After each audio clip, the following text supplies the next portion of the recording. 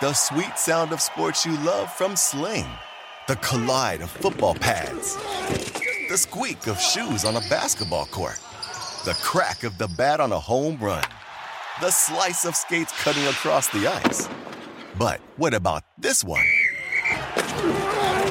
That's the sound of all the sports you love, all at once. Starting at $40 a month. Experience it all live with Sling.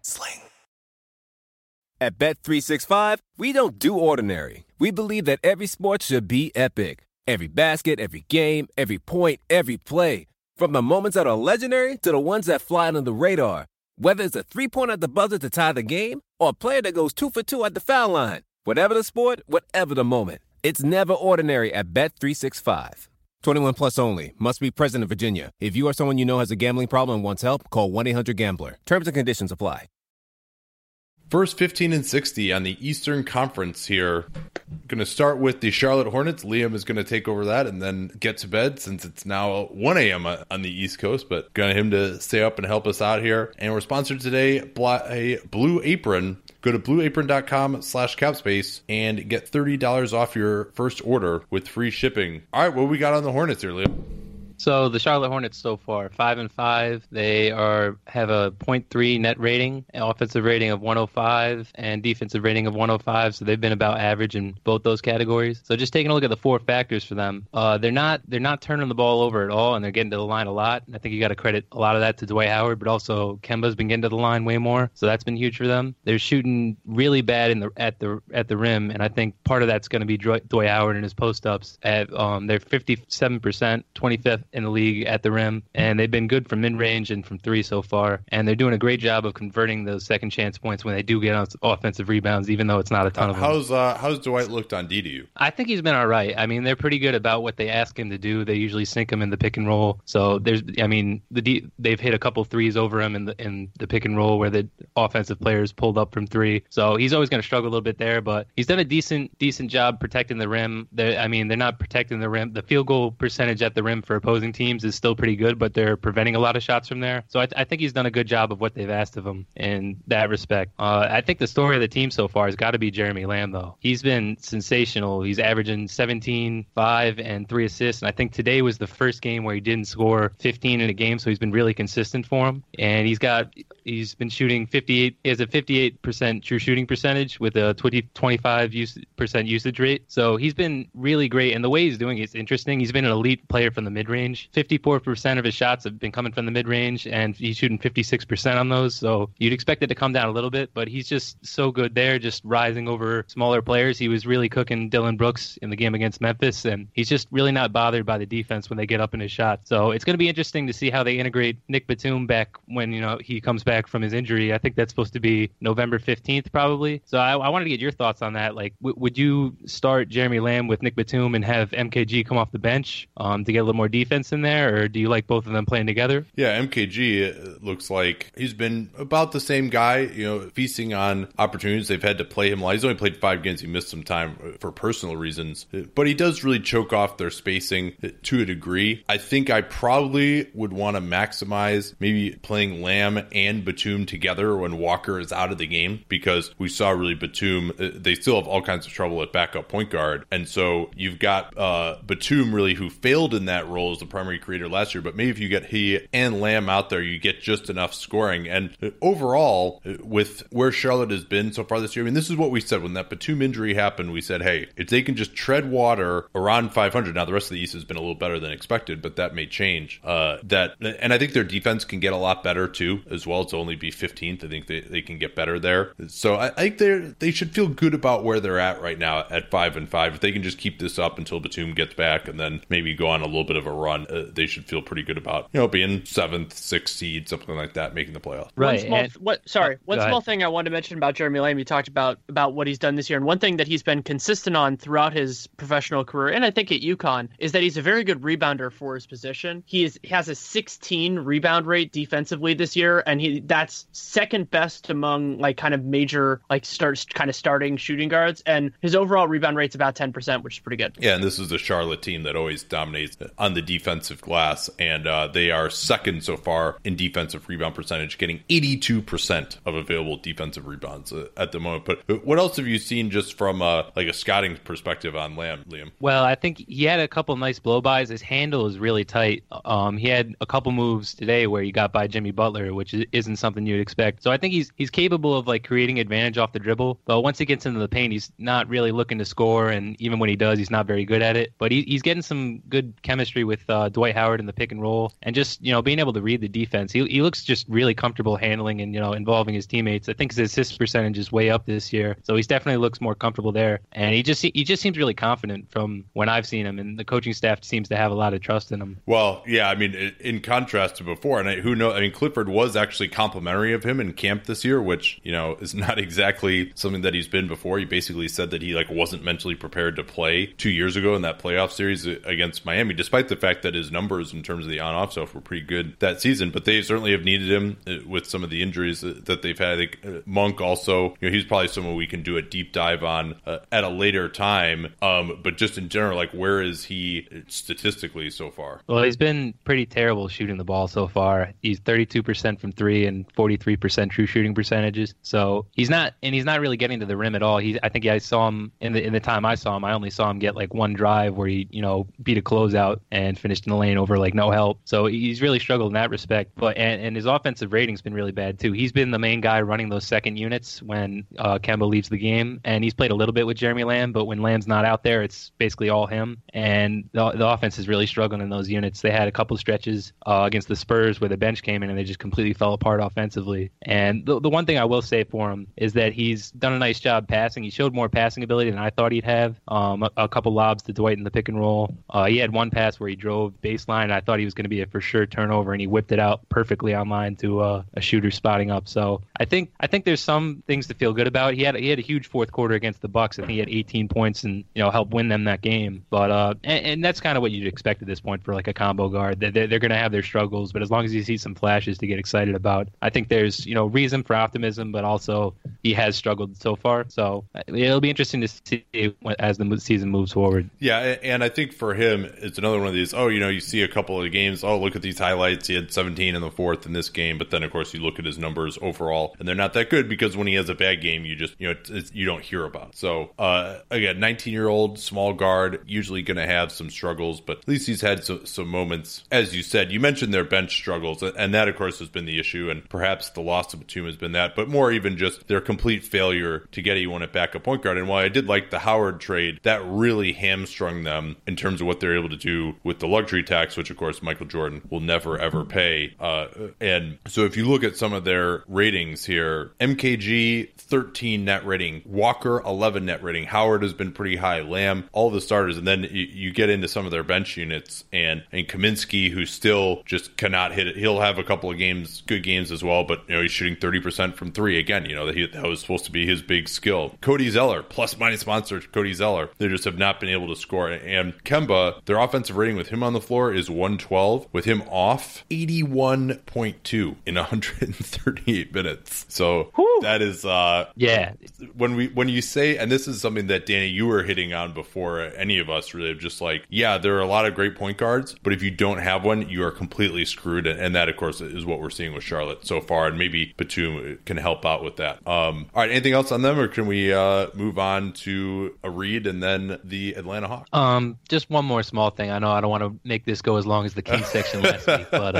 I mean Dwight Howard, he's gotten some praise for having a good start to the season, and I think he has. I think the biggest thing he brings to the team is that he's able to push Cody Zeller to the bench, so he's really upgrading that backup big position. But he's still having some struggles offensively. 20% turnover percentage, he's always been bad there, and he's still not hugely efficient. 53% true shooting percentage. So he's done a lot of what they've asked of him, but I think it's fair to not go too far overboard saying that Dwight Howard's been great this season. He's still had some of his usual struggles. All right.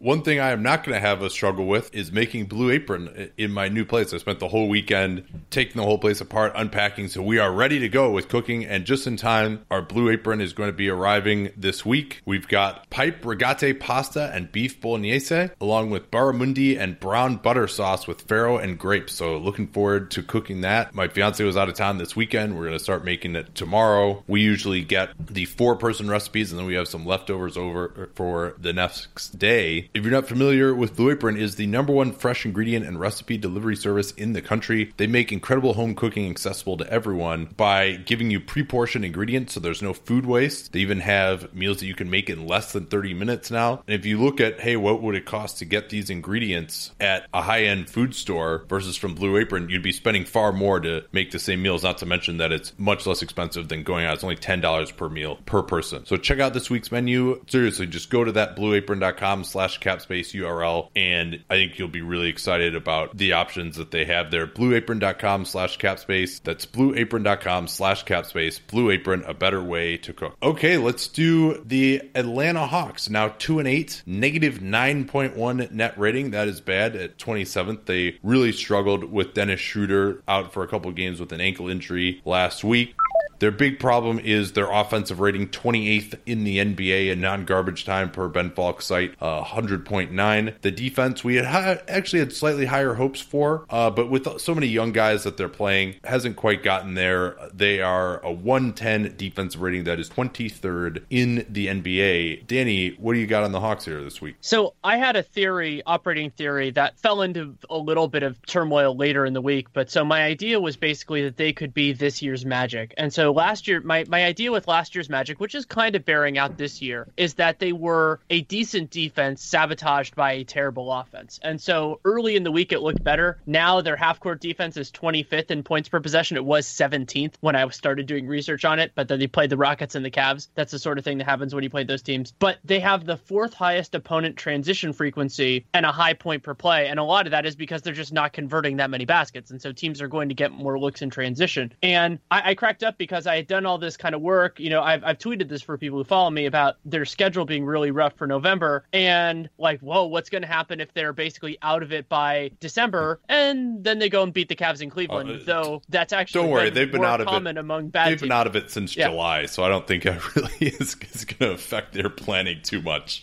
That's true, and they don't. It's not like they have that much they can move. The complicated thing, just to keep it in the back of your mind, is what they want to do with Dedmon, because Dedmon has a player option for next year. So how that works for other teams, and obviously he signed as a free agent, so you kind of want to do right by him at least in the early part of the season. But the real bright spot for them, beyond they've had a couple other guys that have played well and they wrecked the Cavs in pick and roll today, is John Collins. Collins is 8th in the entire NBA in offensive rebounds, 17%, which is great. 2nd among rookies in PER, 21.45 behind Jordan Bell, and was massive in that fourth quarter against the Cavs, including drawing 3 fouls in about a minute. Yeah, all just going for offensive rebounds, which was incredible. And we'll talk more about the Cavs issues, but he really dominated physically. And then he dunked on someone. I call it the Kelly Tripucka. There was a dunk that Michael Jordan had on Kelly Tripucka when he was on the Hornets. You've probably all seen it, where he comes down on the right side, does an in and out, and then just takes off on Tripucka, who like jumps up to stop him, and then just like ends up turning his back, and like MJ like lands on his back. Like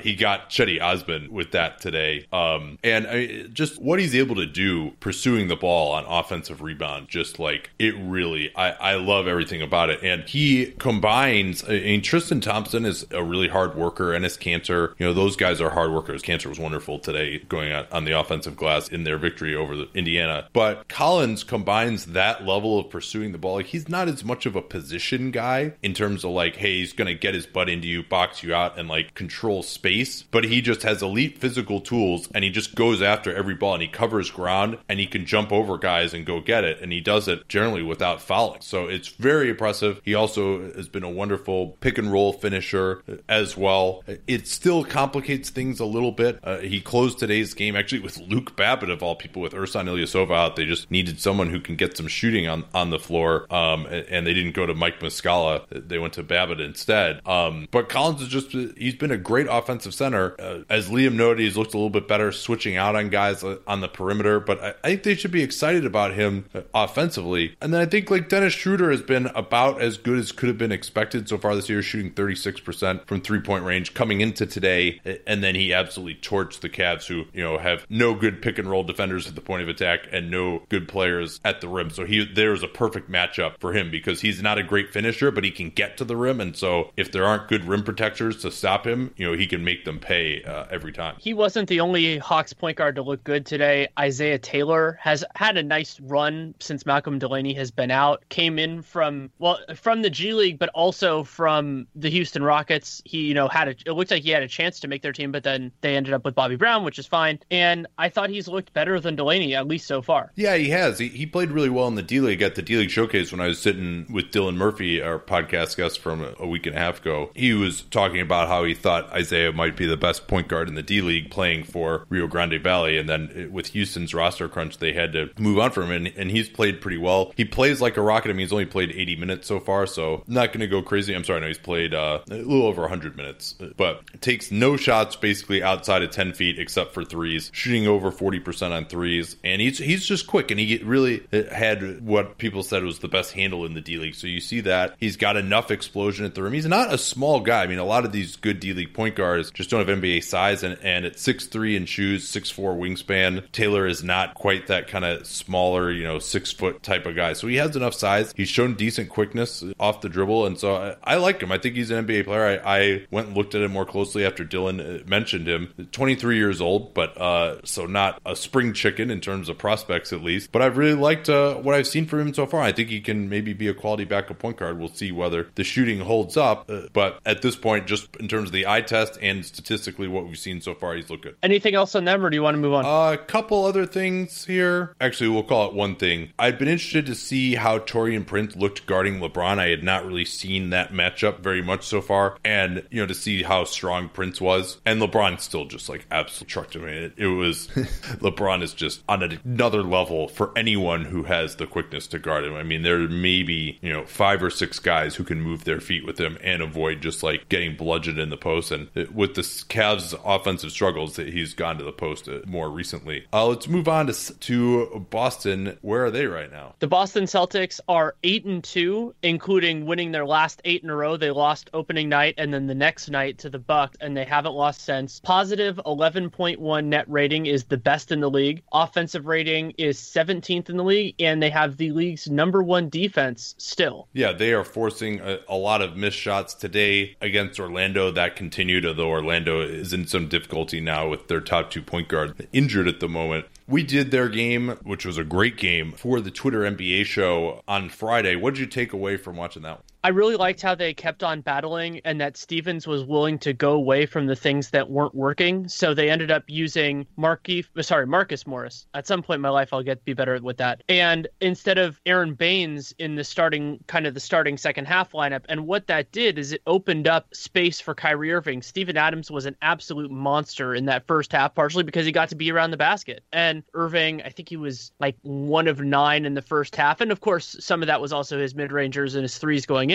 But that adjustment was important, and I like that Stevens went away from it. And their young guys continued to play well, which has been one of the big through lines of this season so far. Oh, yeah. Jaylen Brown hitting 43% from downtown now and averaging about 15 points a game, 21% usage. He's been efficient from the field. One thing that's actually really holding him back right now is, there's really 2 things. One is his free throw shooting, only 58%. He has always struggled from the foul line. Part of a reason you might think perhaps that his shooting is not real, but it's funny, he's always been a confident outside shooter. He's always hit them okay, except during that year at Cal when it was such a weird team with no spacing or anything. He definitely will take mid-rangers. He's getting into more ISO post-ups as well these days, but just can't hit a free throw. I mean, he was 65% from the line in college, and really he's one of those guys where you're hey, there's no excuse for not being a better free throw shooter. And then the other thing is just his passing. On the season, he has 8 assists in 10 games. For a guy who with that high of a usage, it's got to get better than that. And he doesn't really get any steals or blocks either. And he's not a great rebounder. So his scoring has been good. His on-ball defense has looked good, other than when he guards LeBron. For some reason, whenever he guards LeBron, he just gets completely destroyed. But against everyone else, he's looked good. Against Paul George, I thought he did a nice job contesting Paul George's jumper on some of the ISOs that he faced. And that leads me into my next point, which is OKC is almost always going to have an advantage with either Carmelo or Paul George with a size advantage advantage as an isolation scorer. And that was just not the case against Boston. Like pretty much anyone that Boston is running out there on the wing, other than Kyrie, even Terry Rozier is big for his size. Other than their point guards, anyone on the wing, and they switch very seamlessly. Smart, Tatum, Marcus Morris, Brown, all those guys really are quality defenders on the wing. Semi Ojeleye is a brick, and he's looked good defensively. He was out there for a big part of their run on Friday. Been just impressed by this defense. It does not have a ton of weak points, and while teams have shot very poorly against Boston, especially for mid-range, a lot of those mid-rangers are pretty well contested because it's late clock ISO type of plays. Yeah, and one thing that I want to keep an eye on is that they have been much better defensive rebounding so far this year, and I think they'll be better than they were last year. They are playing, Baines is a different rebounder than Kelly Olynyk, obviously, and they have Marcus Morris, but still, I don't think they're going to be, towards the top in that, and that could erode some of their defensive gains. And the other thing to watch is their three-point shooting from kind of, the other non-Kyries, let's call it. Jason Tatum is at 52% right now. You mentioned Jaylen Brown's about 43. Al Horford is 17 of 33 from three so far. He was molten in that second half against OKC and 3 of 3 today against Orlando. So as those come back to earth a little bit, you get some gains from Kyrie, who's in the low 30s right now. But those sorts of things, like we've been seeing with their opponent today, Orlando, that can erode some of the positives that they're getting on the defensive ground. But they're still far better. They've looked far better in these 8 games than I anticipated. Yeah, and Horford has a 13 net rating, 92 defensive rating when he's on the floor. And offensively, they have not scored very well when he has been off the floor. Actually, no, I'm sorry. That is, when I was looking at Baines, but that was, when Baines is off the floor, their offensive rating has been 112, which is pretty fantastic. And so Baines, a lot of the time, either, they're with the second unit and they'll have Smart on the floor with him. So if that's just a proxy for when Horford is out there by himself as the lone center when Baines is off the floor, this offense really is hummed, and they really need Horford out there as a steadying influence, a ball mover, spacing the floor. You saw what he did to Steven Adams down the stretch. It just could not deal with them. Then they had to start switching everything, and Kyrie was able to work off those switches. So Horford has been so important with this young team to date. One small point on Aaron Baines. It's something that I think could be a greater focus around the league in the next couple of years, which is a guy who's good enough to play center when you don't want to put as many minutes on your guy who's kind of a 4-5, and then but not so good that you feel comfortable moving away from them. And that's actually the archetype of what I wanted for the Pelicans with Anthony Davis. They got Boogie, so I'm not going to say, they made a mistake to get DeMarcus Cousins, especially for what they did. But a lot of these teams that have guys like Anthony Davis and Al Horford that are probably better at center but don't want to play there full time, you want to get a guy like Aaron Baines, especially if you can do it for the room mid-level or something of that ilk, to take that regular season heat off them, but still open the door for big postseason minutes at the 5. Yeah, Zaza Pachulia, of course, would fall into that category as well. And maybe Omer Asha could have been that guy for the Pelicans, but then they massively overpaid for him, and he obviously has had like a number of issues since then. Yeah, Baines, you mentioned him. He has been a great lesson for young big because he can't really jump at all, and he's gotten dunked on a couple of times this year. But he had one play against Giannis where he was unjustly, I thought, called for a foul, and then another one against OKC. I want to say it was against Jeremy Grant, where he just shows you that even if you are small and even if you can't jump that high, your chest is your best weapon as a rim protector. And so getting into position, jumping, and if your chest hits the guy far enough outside the lane or away from the basket, you're not going to get dunked on no matter what because it's just too far away. They can't just go through you and dunk. And you saw it exactly with Giannis. Like Giannis almost just threw it in over him, but he still was just, even Giannis was too far away. So if you have that technique properly, and he's getting a reputation now for that verticality and getting some calls there. Also, Marcus Smart has been an offensive liability, certainly was outstanding defensively, especially in that OKC game. He's always going to bring that. But he really, and I also like what they do with him in post-ups against smaller guard, ducking in. But other than that, he's still shooting too much. I mean, he had a huge usage rate earlier in the season. That's come down. But overall, 21% usage and true shooting like well down into the fourths. Again, just not hitting the threes, take some bad shots. And while he's a versatile defender and a solid player, I mean, it's very difficult to start him when he's just this bad offensively, and especially as a playoff player, he's just not going to get guarded a lot of times. It didn't get guarded in that playoff series last year. So I think unless he can really step it up offensively, and on this team they have so many better options, he really should not be doing that. I mean, unless he's going to play selfishly in a contract push. But I think if he turned down 8 figures a year on a long-term deal, I think he's going to live to regret that. So yeah, it's actually something Jared Dubin and I talked a little bit about on Real Jam Radio, about the idea of these restricted free agents that the teams that they're on want to match on them are just going to get absolutely wrecked by this market. But let's move on to the Brooklyn Nets. The Nets are 3-6, negative 4.7 net rating, which is 24th in the league, 13th in offense, 27th in defense. And I think that 27th in defense is important for the time being because that limits their ceiling, even if they are as fun and feisty as they have been. And I think there's very little chance that they improve to get out of the bottom 5 defensively. They just don't have the personnel. Russell is a disaster on defense. They're playing,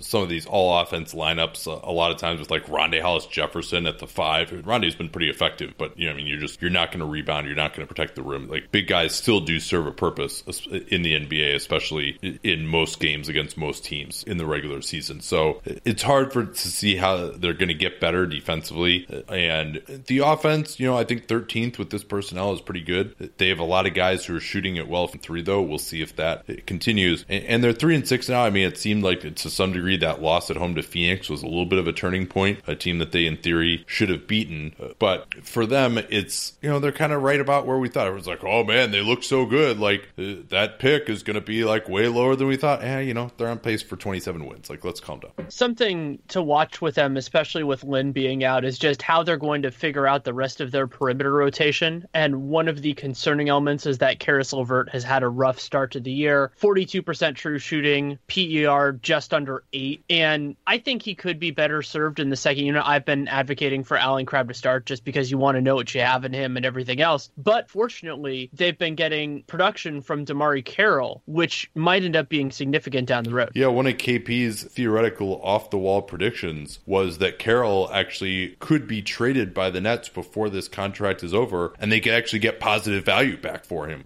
And if he keeps playing like this, that will absolutely be correct, and maybe they'll just want to hold on to him, frankly. But yeah, he's shooting 42% from three-point range, and just overall, the activity level that marked his play in Atlanta is back, making a lot more effort plays, and he's been empowered more to attack off the dribble in advantage situations, closeout situations, and he's done well there. So he looks athletically, he's not just kind of limping around out there. He looks like he actually is out there and playing, and we'll see how long his knees can hold up. But it certainly seems like for the time being, he's past those knee problems that plagued him in Toronto the last couple. The last thing wanted to talk about with this team, and I think we're probably going to do a much deeper dive on him. I would like to wait a couple months just to get more of a sample. But the massive question with the Nets for this year, the evaluation point, is D'Angelo Russell. Yeah, and he has been operating now.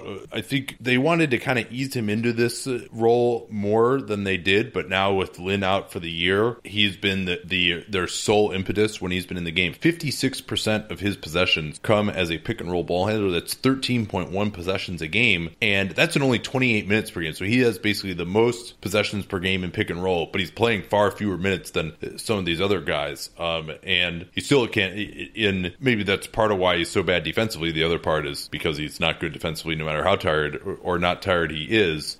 Very little off-ball work from him, only 16 spot-up possessions. I do think that that's an aspect of his game they're hoping to explore more.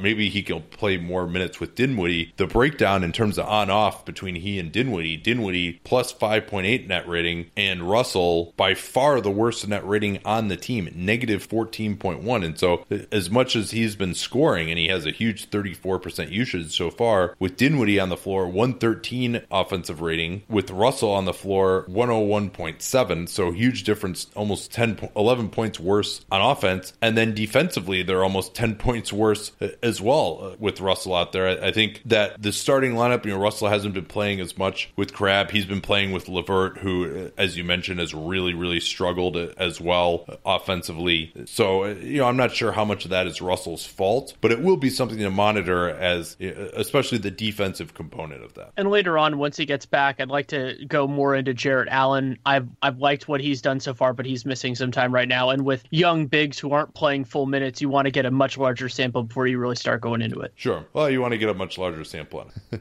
Actually, what? I would say this, actually, Danny. I would say with young bigs, you need less of a sample than with guards because they're not really... Oh, I agree. They're not as dependent on, hot three-point shooting for a little while to really bump up their numbers. So I think, you can, if you see flashes in a young big, and you can get an idea just by watching 2 or 3 games whether they know what they're doing defensively. So I actually... Yeah, and their competitiveness on the boards, and a lot of it also, you can learn what a guy can do on their second jump. That's something that I've gotten better at looking at, and the guys that are good on second jumps, Collins I think has done a pretty good job there too. That's something that you can see pretty early, though it does change over the course of their first couple of years. Yeah, after a disappointing couple of seasons, Rondae Hollis-Jefferson has quietly been very solid. He's, as I mentioned, he's even playing some at center, starting at power forward. Although, again, one of the big problems for this team, they've been getting up a ton of threes. They've been trying to play fast, but they still don't really have a great option as a stretch 4 right now. I mean, Quincy Acey has looked okay, but he's been out with an injury there. He's certainly been encouraged to take threes. They have Mozgov taking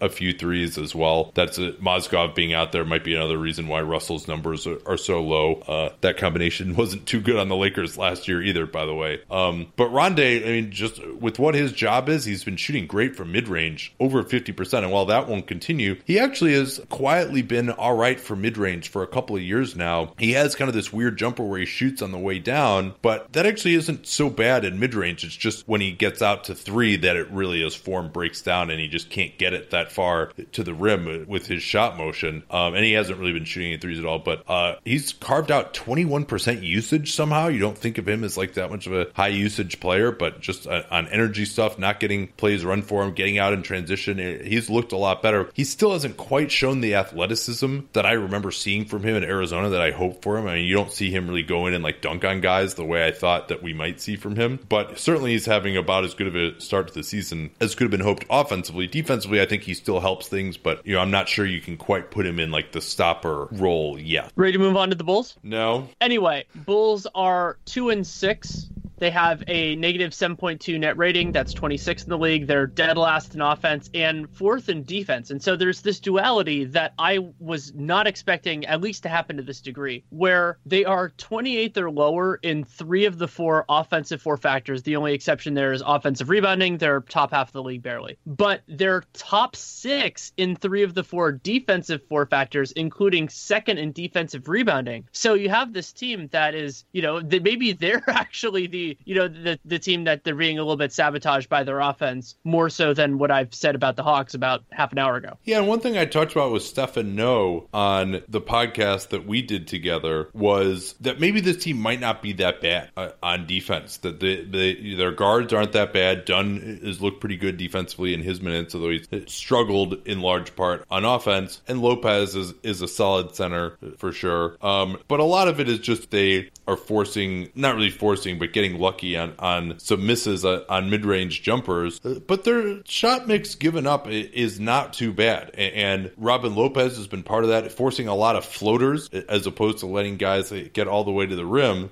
And they're giving up a fair number of threes, but these aren't the hallmarks of a terrible defense. I think part of this is real. And while David Nwapa, for example, has been moved into the starting lineup, and he's a quality defensive player. He's got some energy. Their point guards have some energy. Lopez is good, and Markkanen actually has looked solid as well. The thing that's, and we'll get to talking about Markkanen's offensive game a lot more, they actually have a positive 4.2 net rating with Robin Lopez on the floor. And I think they've only had 2 minutes without either Lopez or Felicio on the floor. And Felicio, and it's not been all him, but he himself has not played well. With him on the floor, remember he got that 4-year, $32 million contract that I thought they were very aggressive in offering him, even though I will admit that I thought he could be a solid player. He certainly has not been anywhere close to that. He is a negative 36.8 net rating in 128 minutes so far. So, I mean, that's amazing to think of, that they're positive with Robin Lopez out there, and yet they have, their starting center who plays half the game, they're positive with him out there. there, and yet they're like basically the worst team overall. That's incredible. Yeah, it's insane. And they could resolve,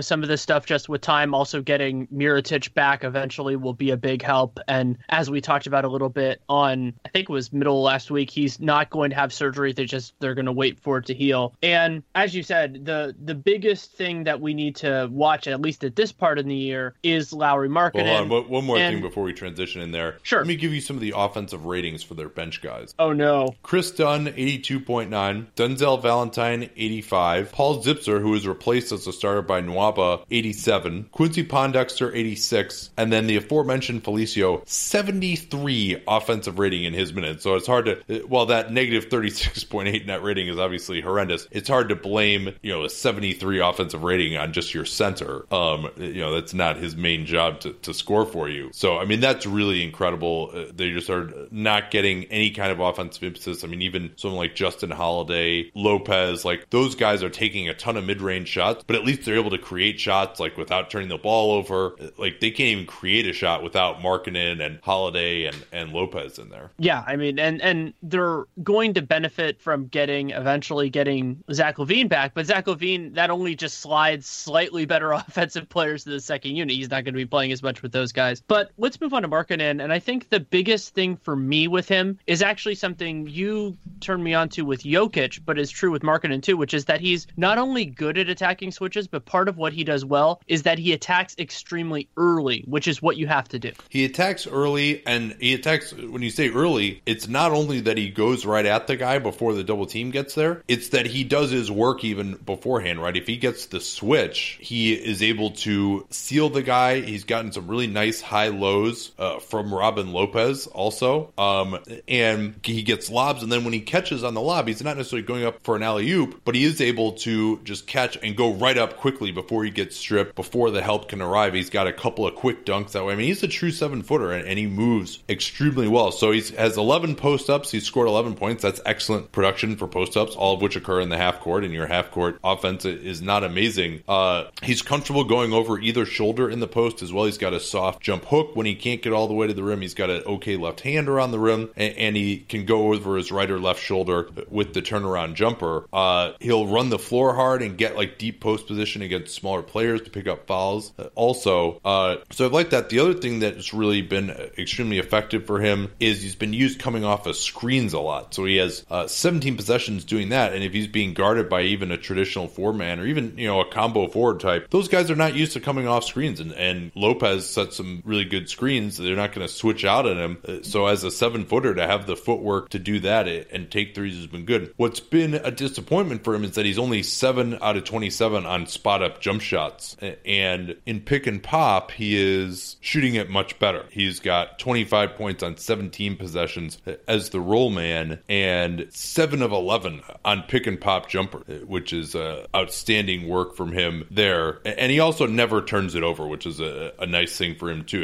He's very kind of Dirk-like in that way as well, that he makes a quick decision on it. So I think the spot ups, a lot of times that's just him getting thrown a flaming bag. He's had to take some really contested shots, and they're also just, there's nobody to draw the defense and set him up for a spot up. He's got to come off a screen, or it's got to be a pick and pop situation. But I really liked that the post ups is what I've been most impressed by, because it means that you can't just switch him. You can't switch your point guard onto him. And if they ever get a real point guard in Chicago, I think he can become a hell of a weapon. Something else I like about Markkanen, this was again true with Jokic, is that he came over young. He's still 20. He doesn't turn 21 until the playoffs, which he will not be playing in. And that means that he can really grow into this, and he is more, it's not like he's an older, more skilled guy. He's just good at these things at a younger age, and that's really good to see for somebody who came over. And it makes sense when you look at what his background is and the guys that he's played against, both in league basketball, but also in things like Eurobasket. And so we can jump from them to the Cleveland Cavaliers. The Cavs are 4-6, have a negative 6.7 net rating, which is 25th in the NBA. 6th offense, dead last in defense. Dead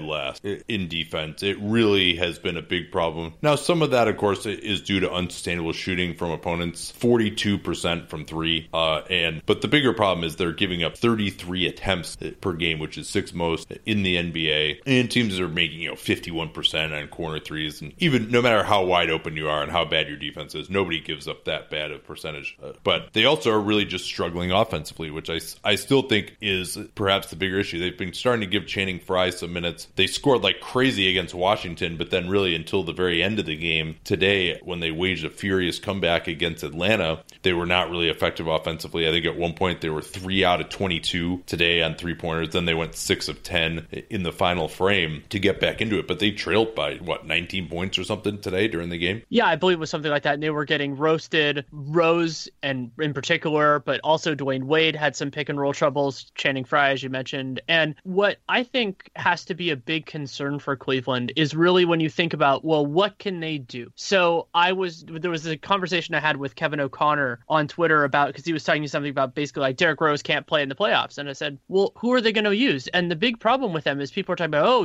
LeBron's a point guard or Wade's a point guard. And that's what part of the reason why I harp on this difference between the position and that is because Dwayne Wade and LeBron James cannot guard point guard. They, at this point in their career, A, you don't want LeBron to do it, and B, Wade can't. And so, yeah, those guys can shoulder the offensive burden, but then you need somebody to actually guard the point guard. So they can try Shumpert there, they can try J.R. Smith there, but really they're tied to the guys that they have. And Isaiah, Derrick Rose, and Jose Calderon all actively suck guarding opposing point guards. I actually wouldn't say that Isaiah is so bad guarding opposing point guards. Like, he'll actually at least fight to get over the screen. It's more really when he gets taken advantage of in post. Like, I think he at least tries to execute. I mean, I'm not saying he's... Yeah, okay, so I'll clarify. He sucks at defense. He's not terrible at that specific part. Yeah, I mean, I'm not saying that he's like a quality defender or anything, but, he's not as bad at that as he is at just, getting posted up. And then as a help defender, obviously, he's powerless as well. Wade had a good game today. I think he had 25 points, missed what could have been a game-tying tip-in late as they were down 7 points with under 30 seconds to go, and were able to get one winning attempt from Frye and then potentially a tying attempt from Wade that both rolled off the rim. Wade is really falling apart. Points per shot attempts, he's in the 12th percentile for his position, far worse, of course, than he was in his heyday in Miami. Taking 69% of his shots from mid-range. That is really bad. That's more than just about any other shooting guard. And very few of his shots at the rim. He's only making 48% at the rim, which is miserable. And maybe the worst part of it is now he just doesn't get fouled anymore. His free throw rate is only 11%. His previous career low was 29% last year. And so he hasn't had the ball in his hands. He's been inefficient. And of course, he kills the spacing for everyone else, and he sucks on defense. So other than that, it's been a great signing. Those numbers, the free throw rate will get a little bit better after today's game, because I think he got to the line like 6 or 8 times, and he did look better in that way. But it's still just this massive concern. And when you think about what his bread and butter was as a star, it was getting to the line and then making some of those shots, and also being, I think of him as being a good finisher at the rim. I don't remember what the numbers bear out with that. He is still a wonderful shot blocker. He is at 1.8% of possessions, which is one of the best rates of all shooting guards in the entire league. So you have that, but you don't really have much else. And the challenge, as always, with dealing with players like Wade, who are well respected and who have a voice in this whole process and is much loved by their franchise player, is how do you reconcile this? And he deserves credit for willingly going to the bench, but that is something different from potentially marginalizing him, especially when they have everybody healthy. And we might be getting to the point where that's what's best for the team. Yeah, we'll see. I mean, I'm not sure who else is supposed to play, though. I mean, Shumpert has been out, so maybe they bring him back. But, I mean, their other problem is just that their bigs are so bad defensively. I mean, they brought in Frye, and Frye tries. He knows where to be, but he just doesn't have the physical tools. Kevin Love left today's game with an illness. I mean, this is something we'll talk about later, but I got asked about this on the radio today of, like, what are they going to do? And I think exploring Love's trade value might potentially be the next step. But they also got to get more out of J.R. Smith, too. I mean, if he just starts hitting his shots, I think a lot of their offensive problems, at least, will go away. And he still gets guarded, obviously. But, man, has it been a struggle for him so far this season. He is 9 of 43 on three-pointers, shooting 21%. That's actually up from where he was before. And his two-point shooting, not much better, 42%. And his usage is really low as well. So he's taking fewer shots. Part of that problem, too, is because they don't have as many shooters on the floor. So he's not getting left as often. They're not setting him up as much. And then Jay Crowder, they've been having to play Jeff Green a lot more. He's been, like, closing games. They've been playing games with, like, him at the 4 and LeBron at the 5. They did that a lot today once Love had that illness. And they really only have, like, Love and Frye, maybe, which Lou didn't even want to trust until Thompson went out. Jay Crowder, I thought Brian Windhorst had an interesting nugget on the Hoop Collective podcast, the former True Hoop podcast, last week, that Jay Crowder really was not in the type of shape that he wanted to be in coming into the season because he spent a lot of time with his ailing and now deceased mother over the off season. And so he's got to kind of get back to being the player that he was in Boston on both ends as well. Crowder is only 29% from three himself. Jeff Green is 28%. And Kyle Korver is the only guy who can hit a three. He and Love and then LeBron has been actually unconscious shooting the ball. And real quickly before we talk about that 57-point game from LeBron, they've tried to go into Ante Zizic these last two games. He has looked completely lost in pick and roll defense. He's getting way too high up to the level of the ball and just allowing easy passes to the roll man. He's fumbled some passes out of bounds offensively. Not really clear what he's providing yet. I mean, maybe he can provide some energy and just generally run around more, which is something that this team doesn't exactly specialize in. And then Cedi Osman, haven't seen much from him yet, other than just getting dunked on today by John Collins. And then LeBron's defense, I mean, he's definitely had real low effort possessions a lot of times. And I think maybe these last few years that LeBron has probably gotten too much of a pass for how bad the regular season defense is, because he really just gives very, very low effort on a lot of possessions. And because he can be good defensively, the contrast is so stark. But, he's being asked to do so much offensively, you kind of understand it. But like if you just play at like 70% effort all the time instead of 100% effort 20% of the time, and 20% effort the other 80% of the time, I think they might be a lot better defensively. Another reason why he gets that is because he still has some of those highlight plays, like that block he had on Giannis, and then he was the one who obliterated Collins today, right? Like I think he just has those highlight blocks like once or twice a game, and everybody's like, oh, look at LeBron, like he could still do that, but he's just not doing the possession by possession impact. Yeah. And having Jay Crowder helps with that, and it'll help even more when Jay Crowder is in tip top shape. But that is it is a hemorrhaging factor for their defense, and it is something to watch. But no, I mean, if you watch the film, you could count it up. There are possessions on which he tries and possessions in which he doesn't, and it's very obvious like which one is which. And their help defense is so abysmal, broadly speaking, that he's basically the only guy who can do it. So, especially with Tristan out right now, so that's going to be a big issue. But we should talk a little bit about the 57-point game. We covered it on the Twitter NBA show. We're going crazy as it was going on. Tied the Cleveland Cavaliers record for most points in a game, tied Kyrie's record, and it was just a ridiculous, efficient performance from him. He was feasting at the rim, but also he was hitting his jump shots and ended the game 23 of 34 from the field, 2 of 4 from 3. Yeah, his shoot, I think he was 11 of 11 from the restricted area against Washington. And then, I think so, yeah. And then at the end, he just was getting into the post, and for some reason, Washington was not doubling him. They actually put John Wall on him at one point as their best option, which, is not a great look for Otto Porter there. If your max small forward is like ceding to your point guard to guard LeBron. And Wall tried, but obviously he's far too slight, as is pretty much everyone on Washington. Maybe Markieff Morris could have gotten there eventually, but he was having a really bad game in his first game back. We'll get to that with Washington.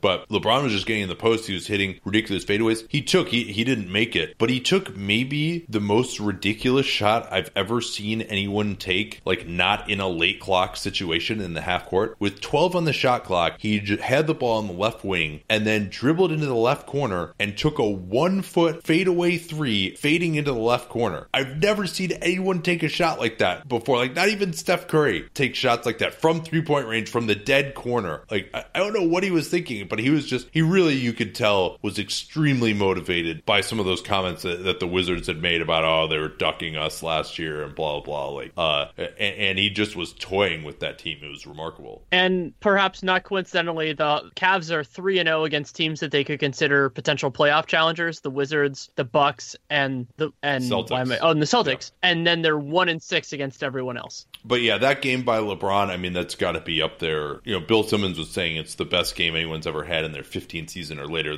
That's yeah. Did you see the game score thing? That it was, so I think Haberstroh had this, that in terms of game score, it was the best game by somebody. I don't know if it was by season or whatever, but it was the best one by far. And the only thing that came close in terms of game score was actually Kobe's final when he scored the 60. But he also took 50 shots at that game. That game was a complete farce. We're not allowed to speak ill of that game, Nate. Also, still one of my favorite Dunked On episodes. Yeah, we should try to get David Locke's like honest thoughts about that sometime.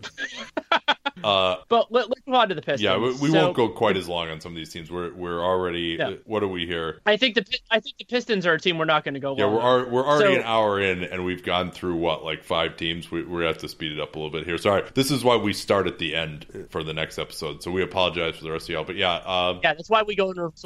So the Pistons are 7-3. They have a positive 3.4 net rating, which is 9th, 8th in offense, 13th in defense, and I would not have expected it to be in that order. Yeah, 8th in offense is pretty remarkable, and a lot of that is built on unsustainable shooting. We talked about that in more detail, and they had a nice game against the Kings, which is, the Kings might be the worst team in the NBA, either than Bulls. They're kind of a level of badness, I think, below everyone else. But yeah, the offense has looked solid. A lot of that has been maybe some unsustainable shooting. They also had a really nice win against Milwaukee recently at home, even if no one is coming to the games at their brand new arena. But people have been talking about that a lot. I think part of the reason for that is it was just like this arena was always being built. It's kind of viewed as just like the Red Wings arena, and then the Pistons kind of just glommed onto that downtown arena in there wasn't like 3 years of anticipation. Hey, season ticket holders, like get ready, get your seats in the new arena, like blah blah, like get fired up for this new season. It was just kind of announced in like February or something of last year that they're moving into Little Caesars Arena downtown Detroit. And then also I think they're going to have to build up some new fans because Auburn Hills is so far away from downtown. There's a different demographic in Detroit as well. A lot of this was like kind of the rich, like auto executives who were their fan base. And then they're just not really an exciting team. I mean, they're one of the least exciting teams to watch in the NBA, and they've made the playoffs once since 2009. So it's going to, I think they'll still do just fine there. Detroit is actually a big market. They have a big TV contract that they signed back when they had been good for a while. So I think they'll be okay. They just have to actually be good. And maybe that's the question. But this year, they're looking like a solid playoff team to date, at least. Sure. And a big part of that, well, not a big part, but a part of it is this fascination of Andre Drummond suddenly hitting his free throws. So he has massively struggled early in his career to the point where, he's a 40% career shooter, and he shot 16 of 20 in the preseason. So you're sitting there going, okay, super small sample and all that. And now he's 30 of 40 in the regular season, 75%. And there isn't really a precedent that we could find for it. This is a very hard thing to search because you can't really search for improvements on things like Basketball Reference. Hopefully, if anybody who listens to this works for like the Elias Sports Bureau, one of those places that has a differently searchable database, check it out. Please help us. But I went back and found a piece that James Herbert wrote for CBS about Drummond trying to make his free throw routine more consistent in terms of both like a breath, one dribble, and knee bend. And that was a big flaw in it before. I don't think it's going to be 75% moving forward, but if it's even 50, 60%, that is massive for the Pistons. Yeah, I think so. And maybe that can cause him, because he's gotten pretty soft lately, like in terms of just like his strength around the basket, and like maybe he'll be a lot more aggressive now knowing that he can go to the foul line and it won't be a huge problem for him.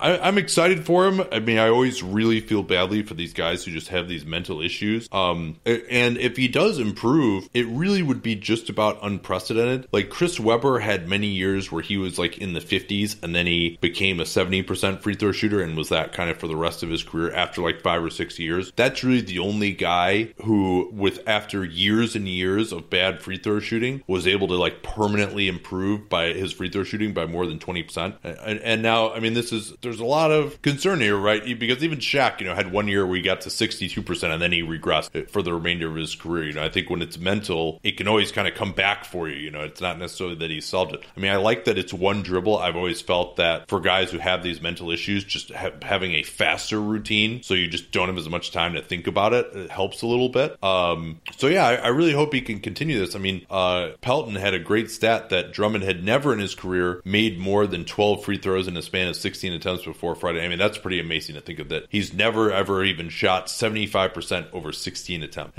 And he also noted that if he were still truly a 40.1% shooter, the odds of him shooting as well as he has so far are about 1 in 500,000. So there does appear to be something real that's going on here. I really hope that it continues for him. A couple other notes: Stanley Johnson playing a lot more. I think that has helped this team's defense, that he's a quality option there. And he's at least he was shooting very poorly early in the year. He had like 1 0 for 13 game early on, but he's up to 31 minutes a game, and he's at least hitting 33% from downtown. And of course, we don't know whether that's going to continue or not this early, but looks more comfortable taking him. He's at least taking taking 4 a game now, which is enough to keep the defense honest. Reggie Jackson also taking 4 a game as well and hitting a reasonable percentage. And they're getting outstanding 3-point shooting from Avery Bradley, who's 42%. Tobias Harris taking 6.1 threes a game now. He's up to 46%. That won't continue again, but he, again, looks much more comfortable taking those shots, and he's making them so far. Oddly enough,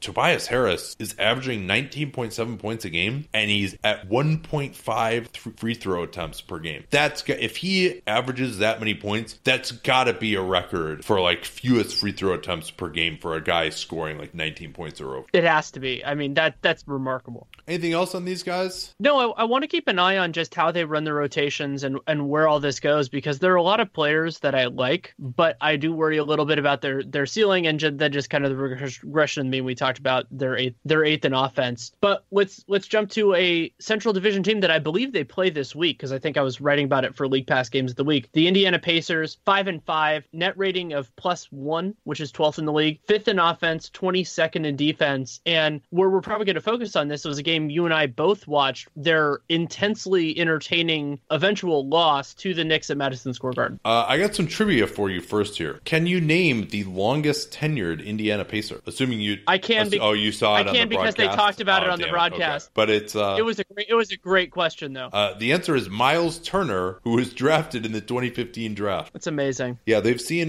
quite a bit of turnover. So Turner has returned. He came off the bench on Friday, missed 2 weeks, over 2 weeks with that concussion and neck soreness. He started today, and this is going to be something I think we should be monitoring very closely, is what is the usage going to be between him and Sabonis, who, of course, they played extremely well with Sabonis out there. Sabonis is not a great defensive option at center, but, I think you can make the argument that the offense has flowed better with Sabonis out there. I mean, they kind of provide different things, with Turner providing more spacing and pick and pop, maybe, but Sabonis probably, just moves the ball more quickly, more passing, and just a little bit better feel, a little bit better deep post-ups against switches as well. And Turner played 24 minutes. They didn't play together much. They played together just a little bit, I think, at the start of the fourth quarter as the Knicks began making their run. I don't care for the fit of them together for a number of reasons. One, because it gets Thaddeus Young off the floor. Young, by the way, 4 of 4 on threes today. I think he's finally getting over the damage that Doug Collins did to his career way back in Philly when he told him to stop shooting threes.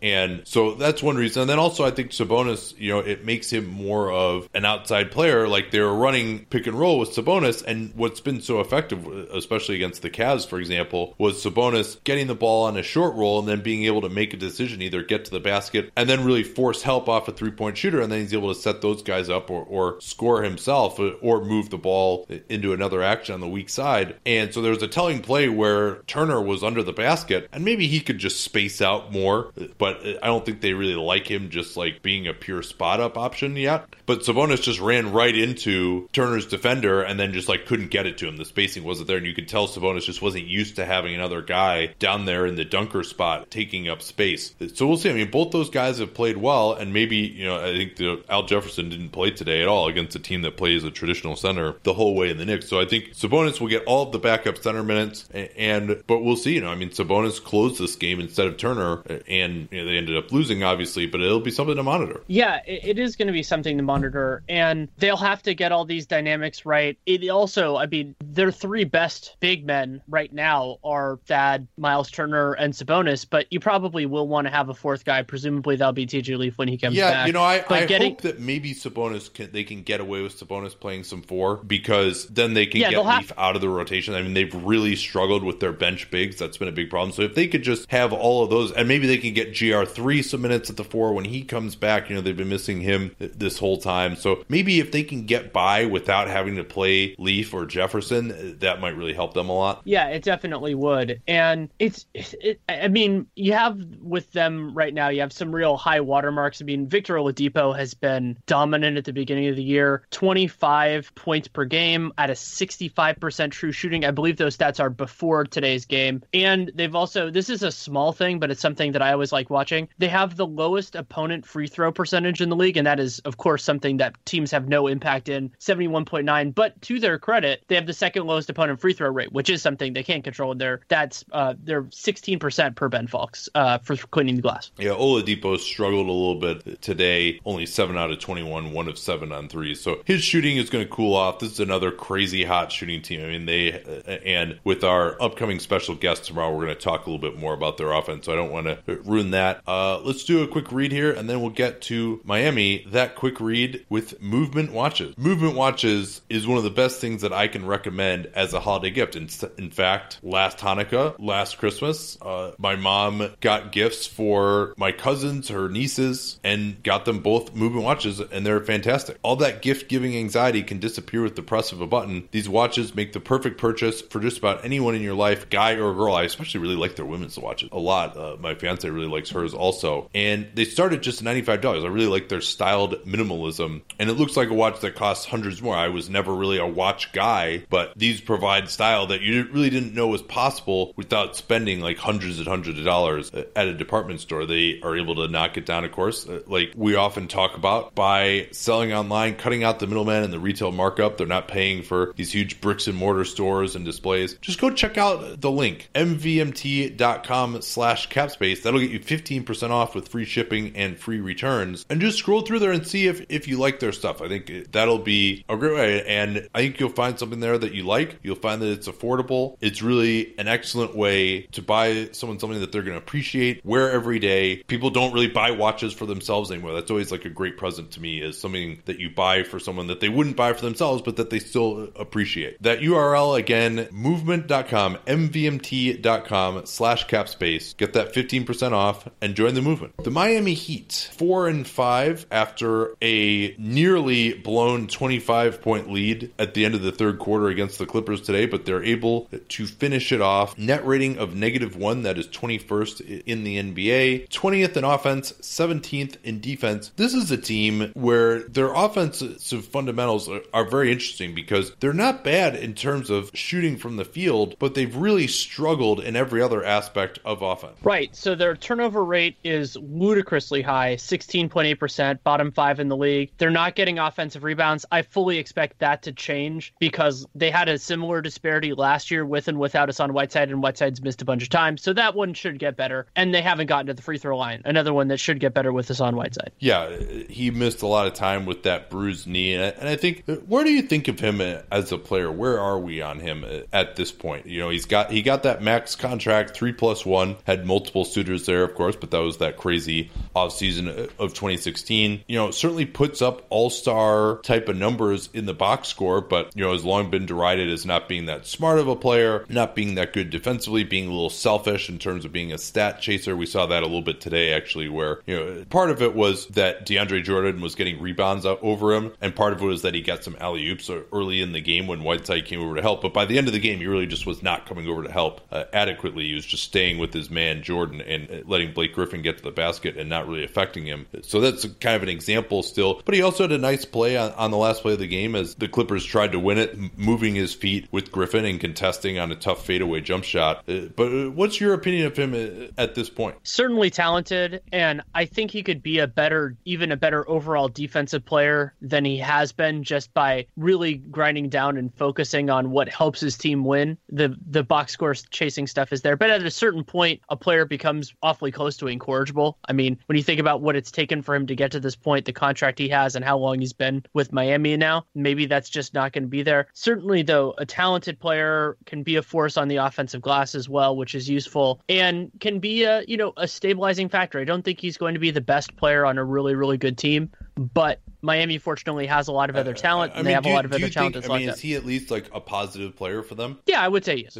I would say he's a positive player for them. You see that when he's gone, and it's not like their backup bigs are horrendous. I mean, yeah, Bam's a rookie, but Olynyk has, the fact that they've been missing him so much, especially on the glass, is notable. Yeah, and they did struggle. Like Bam, -14 net rating in his 98 minutes so far. Jordan Mickey only played just a little bit. So getting Bam out of the rotation, I mean, I think that's a big part of it too, is just, they don't have any rookie big. I mean, Bam's had a few highlights, but it hasn't been good other than that. And just to have now 48 minutes of quality center play between he and Olynyk, I think makes a big difference for them. Another interesting note is this is a team, we've talked about teams that are shooting really well and are possible to regress, like the Magic. That's already started happening with them. Maybe the Pacers fall into that category. Miami is in the opposite. Like, they are actually getting the most corner threes in the league, but they are shooting only 28% on such shots, which is 27th in the NBA. So and only 21% 21st in the NBA on threes overall. And they're getting to the rim a fair amount too. They're top 10 in getting to the rim. And especially with Whiteside back, I think that's only going to continue. You mentioned the offensive rebounding will get better with him as well. So I think they could be poised to go on a run here. I am not that worried about them. I thought they played really well. Josh Richardson has been outstanding for them so far. He's got the best net rating of any of their main guys. One concern is that with Dragic and Waiters on the floor, they really have not played well. Waiters has been a big struggle. They haven't defended with those guys out there. And digging into those guys' stats a little bit, Waiters in particular just has not hit the three ball the way he did last year. But a lot of it has been defensively too. And I think that's maybe where some of that ankle soreness has been an issue. And Dragic, as he gets into his early 30s, never a great defender, is going to continue to decline there. What else have we seen from these guys here? I guess we can talk a little bit about Waiters' stats too. He's still really high usage. And he does deserve credit for getting to the rim more and actually making his shots. We'll see if that continues. 66% at the rim, and he's usually like around 50%. He always gets to the rim just fine. And it's really weird. He's another one of these guys who's just like not getting fouled at all as a high usage guy. What else do you have on them now that I've rambled on for quite some time? So 2 other things I wanted to mention. One is there's this potentially notable anomaly. I don't think so. I think it's just noise at this point, where they've been the league's best first quarter team. They have a plus 24.2 net rating, and they've been one of the league's worst third quarter teams, negative 20.5 net rating and an offensive rating below 80 in third quarters. And why that's weird is because, generally speaking, teams play similar personnel in the first and third quarters. So this is not like, oh, your starters are good and your backups suck. These are largely apples to apples things. And so that's something I wanted to do. And then the other part, you talked about how they're poised to go on a run. I agree with you in terms of the statistical foundation. And when you see some of their guys that I think could be playing better, they're getting Whiteside back. The problem that could be weighing against that and why it might be a little delayed for them is the schedule. So they only play 3 more home games in the entire month of November. 2 of them are against Washington and Boston, so those could be pretty tough games. They do have some winnable road games like Phoenix and Chicago, but that part of it, and maybe it's one of those things where they're playing better, but they're still losing a couple games, and they really kick in more around the holidays. And I do like the fundamentals of this team. I'm not super freaked out about them, but you always worry that if they do struggle in this time, that maybe they'll hurt their psyche a little bit, though this is a team that went through that crap last year. Yeah, no, if any team can be counted on to bounce back from that, it's maybe Miami. Let's get to Milwaukee. They had this great start. Giannis has been unbelievable. He's probably been, statistically at least, the best player in the NBA to date, at least in terms of offense. But they're down to a negative 3.9 net rating. They're 4-5. The offense, despite the presence of Giannis, 16th in the NBA, and the defense is now down to 25th. So I want to break this into the 2 components, because I think offense and defense, because I think both of them have important stories to tell. So Milwaukee, as you said, 16th in offensive rating, but they're 3rd in effective field goal percentage. So in terms of shooting, they're up there, and that is certainly a good thing. You know, you want a team to be high in the shooting stuff, but some of the concerns for the other elements aren't necessarily things that are going to be corrected. They do not get offensive rebounds. That is a tactical decision by Jason Kidd. They're dead last. The idea is that they'll get back in transition. They haven't been as great there, but they also aren't getting to the line that much. I mean, really, it's Giannis and not a whole heck of a lot else. And they're middle of the road in turnovers. And so if you're not really providing extra opportunities in that way, if you're not getting to the line, getting those easy points, if you're giving up points in turnovers, and then you're not getting extra ones in offensive rebounding, you can shoot really well and just not be a good offense. And the other team that's an example of this right now is the Sixers. The Sixers are getting their first shots have been pretty good, but they haven't been great offensive rebounding. They've been turning the ball over way more than the Bucks. And I don't see those elements getting a whole hell of a lot better. They'll improve, and I think they'll be a better overall offense, but the fundamentals of that are really concerning. Yeah, it is. And I think their performance with certain guys on the floor is also concerning. Thon Maker,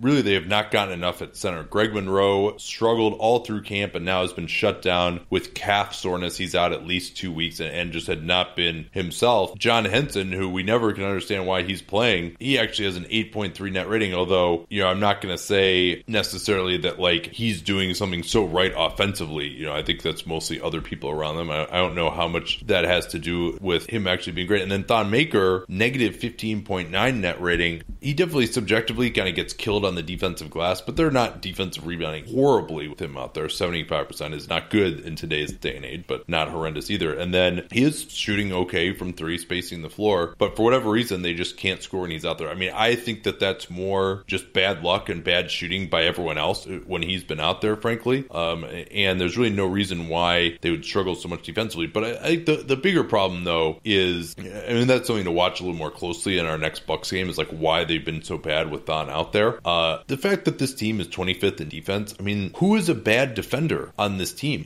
Other than maybe like Teletovic, who they've also been really bad with him out there. But, there aren't really guys. Monroe, I think, has shown more effort. Who on this team really just sucks so badly that they should be 25th in defense? That's a big part of it, especially when you consider that they getting minutes from Tony Snell and Chris Middleton as the starting 2 and 3, and both those guys are, I would say, would you say they're both above average? Look at their starting lineup, like as all long guys who can move their feet. Like Brogdon has plenty good defensive tools. They got Giannis out there, Snell, Middleton, and Giannis at his natural position when he can be a better help defender. Yeah, Maker should be a good defender, at least moving his feet. He's got some issues in the post, but that nobody posts up anymore. Delhi is a guy who tries pretty hard defensively and knows where to be. Henson has a lot of length and shot blocking. Like they have, if you look at compare them to the Bulls, they have way more defensive talent than the Bulls do. Absolutely.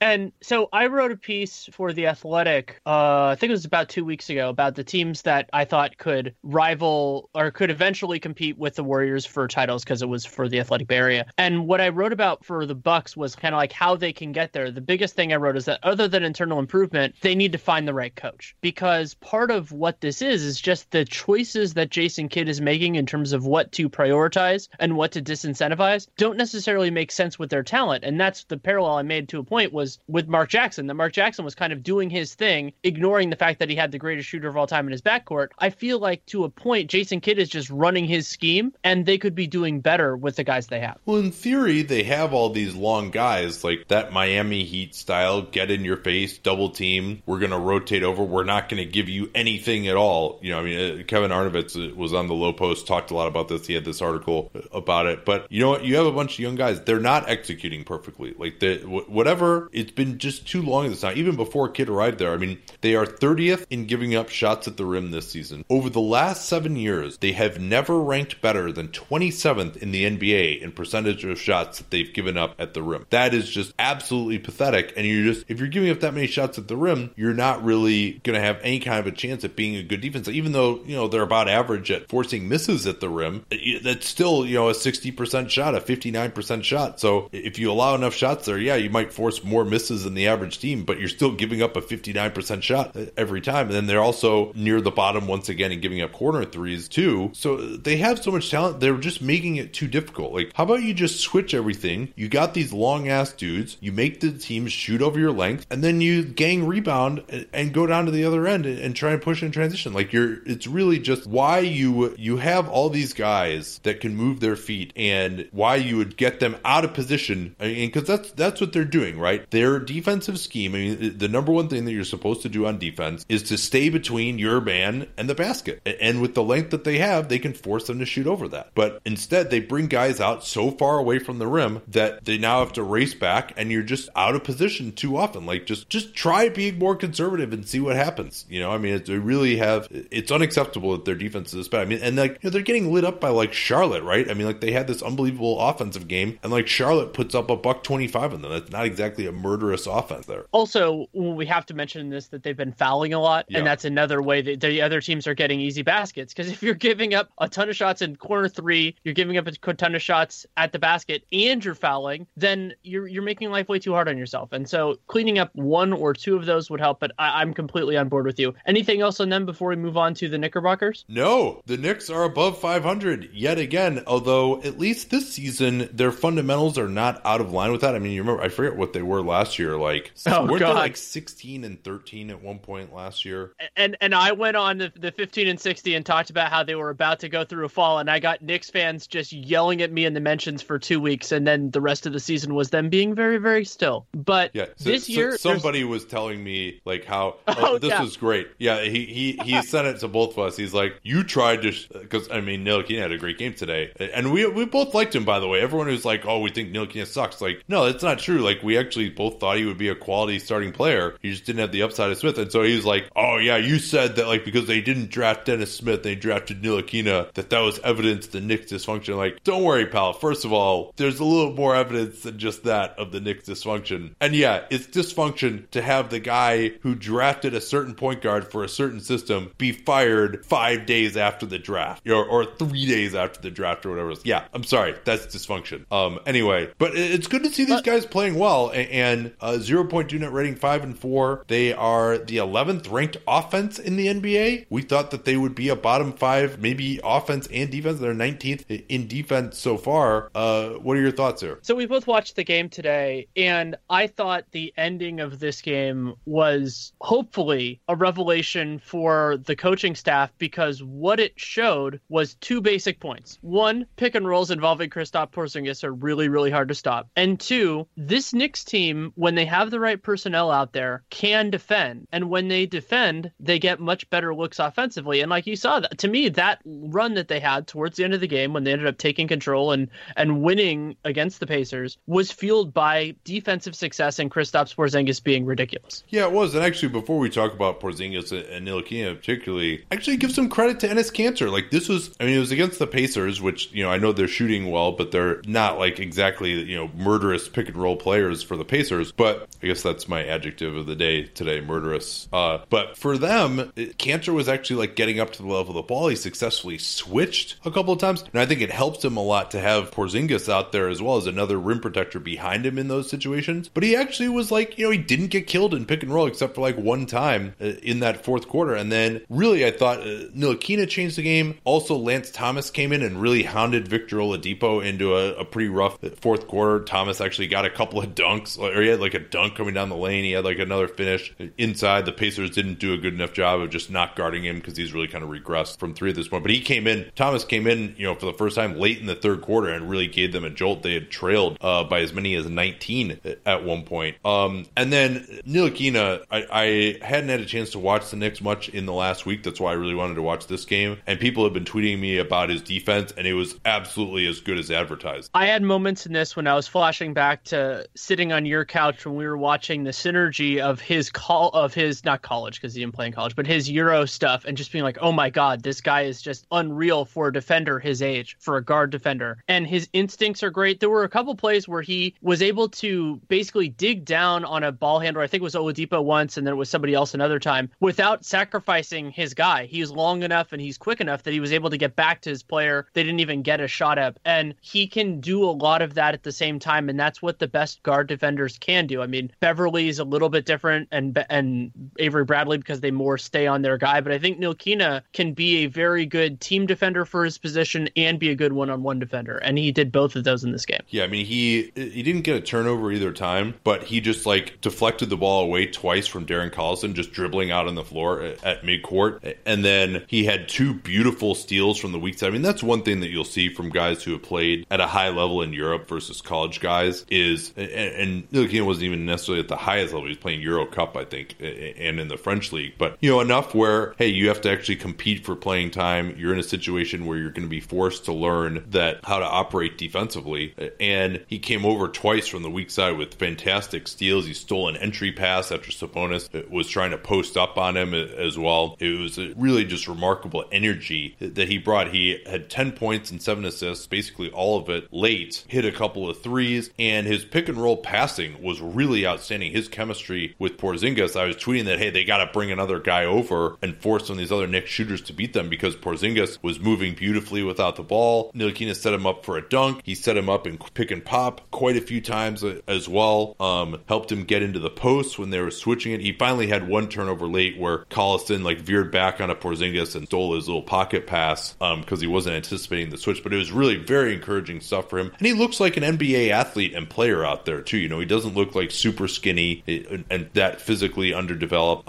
He also really was able to take advantage a couple of times when they didn't have Turner in there. He's not the greatest finisher pressure at the rim, but when Sabonis was in there, he was able to attack him. And so just really to have those two young guys and the energy that he brought defensively was just very inspiring for me to see. And it was, the Garden crowd was loving it. It was a great comeback win for the Knicks. And we've spent a fair amount of time talking about Frank, and we should. But Porzingis has been ridiculous overall and in this game. 40 points, 15 of 24 from the field, 2 of 4 from 3, 8 of 9, also 6 blocks, a lot of which were the highlight variety. And I don't know who runs the Draft Express content account, whether it's just like all the people there voted, but they had the stat that Porzingis had 2 blocks in the first 3 games and then 12 in the last 5 games. Yeah, and they've been doing better with him playing at power forward than I expected. He's been moving his feet out on the floor a little better than I thought he would. There was one time where Collison hit a 3 when he and Ntilikina failed to communicate his switchback, but other than that, he did pretty well, and then he was able to help out on the back line behind Kanter, as I mentioned. But I mean, this stretch that he's had now, and it's been 9 games of this, has really been maybe a better stretch than I ever thought that he might have in his whole career. And I'm guilty of consistently having underestimated him. And also, we need to note that he has started off really well before, I mean, not like this, and fallen off as the year has gone on. So he has to maintain this, and this is a big load for him. But I mean, he's at over 30 points in 7 of his 9 games. I mean, and he had 40 tonight. I mean, obviously a career high, plus 17. And very interesting that he's doing this, not really shooting that many threes. There's only 2 of 4 on threes in this game. Now, the threat of that has been big, but getting into the post against smaller players, he's so comfortable now just shooting over smaller guys in the post. He's gotten strong enough that he's not just getting like rooted out of there. And we'll see what happens when he goes against some of the best defenders. But I think he really has been enjoying having the height advantage rather than necessarily the quickness advantage. We would have thought that would be better for him, but he really does seem to be better in the post than he is like facing up and actually driving to the rim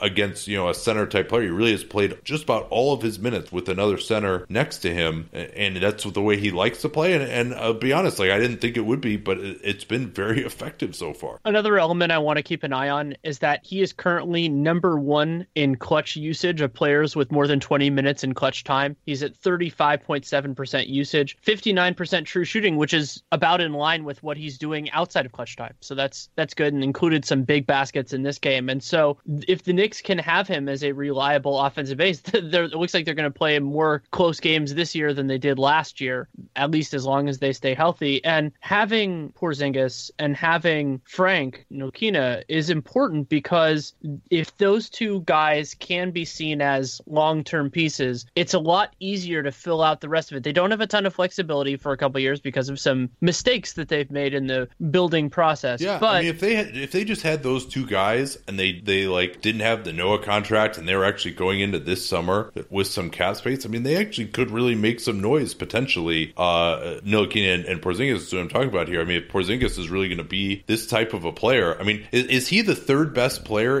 Well, we'll finish that first thought first, but I mean, they could have really done something here, but now that they are hamstrung with all of these issues with the cap. Yeah, but let's get. So I think the question you were going to ask is has he been the 3rd best player in the Eastern Conference, right? Yeah, behind Giannis and LeBron. I can't think of anybody that I would have over it. And I've been impressed also with him defensively. There have been other guys that have been really impactful, but he's delivering as a scorer, and they've needed that. And then he's been a nice help defender as well. Yeah, he has been, and he never turns it over, which is a big part of his game as well. I mean, 36% usage. That's really, and that was coming into tonight. It's only gone up since then. I mean, I didn't think it would be possible for him to get up this many shots and remain efficient, and that's really been quite remarkable. He's getting to the foul line enough. I mean, he's not crazy, but considering how many shots he takes and how many outside shots he takes, 34% free throw rate is totally good. Let's get to Orlando. We talked about them as a team that could regress in terms of their shooting. That certainly has happened over the last 2 games, but in some ways also it's not being fair to them because their top 2 point guards have been out. Right. So to give the broad picture, they're 6-4 plus 3.7 net rating, which is still 7th in the league, 10th in offense, 12th in defense. And so what happened was both Elfrid Payton, who is still out with his hamstring injury, and DJ Augustin, who is now out, missed time. And so in that first game against Chicago, which was disastrous for them for a lot of different reasons, one of the mistakes, I guess you could call it, that they made was that they played Shelvin Mack, their only remaining point guard. They started him. And so what that meant was that they had a lot of their best ball handlers all on the floor together. And when you start all those guys, that means your bench is going going to be a disaster. Their bench was a disaster in that game. What they did against Boston, and it didn't affect the outcome of the game because Boston's a really good team, they spun it in a cool way. They didn't start a traditional point guard. They played Fournier, Ross, and John Simmons together and then had Mac come off the bench. And I thought that worked a lot better. They still had some struggles. They've had a lot of the regression from shooting all in 2 games, basically. But it's hard to condemn them or say anything like that when you're looking at what hopefully is going to be an anomalous situation. Yeah, they also fell off horrendously in terms of free throw rate these last couple of games. And we'll see when Augustin comes back. I mean, he has a hamstring injury. So does Peyton. Peyton, I mean, this wasn't supposed to be a major injury, and he's now missed 2 weeks. Maybe he'll come back in the next game. But, I mean, just the stats, like with Augustin in there, 12.5 net rating. With Mac in there, -6 points. So, and it's not all Mac's fault, but I think whatever happens, like previously semi-competent backup point guards, just like the first year they signed in Orlando, they're terrible. And thankfully, the other weird voodoo trend is that DJ Augustin being good in an even year has counteracted that. But, Augustin's not going to continue to be a panacea for them either. I mean, they really have to get Elfrid Payton playing well. And we'll see. It's the shooting, as you mentioned, really regressed against the Bulls. They shot extremely poorly. I think they're like 6 out of 27 or something like that. Oh, I didn't mention it in the Chicago section, but the first half, I only watched part of it, but the first half of that Bulls-Pelicans game was an atrocity where both teams had 38 points and then it went to overtime at I think it was 82-82 when it went into overtime. I just had to mention that because it was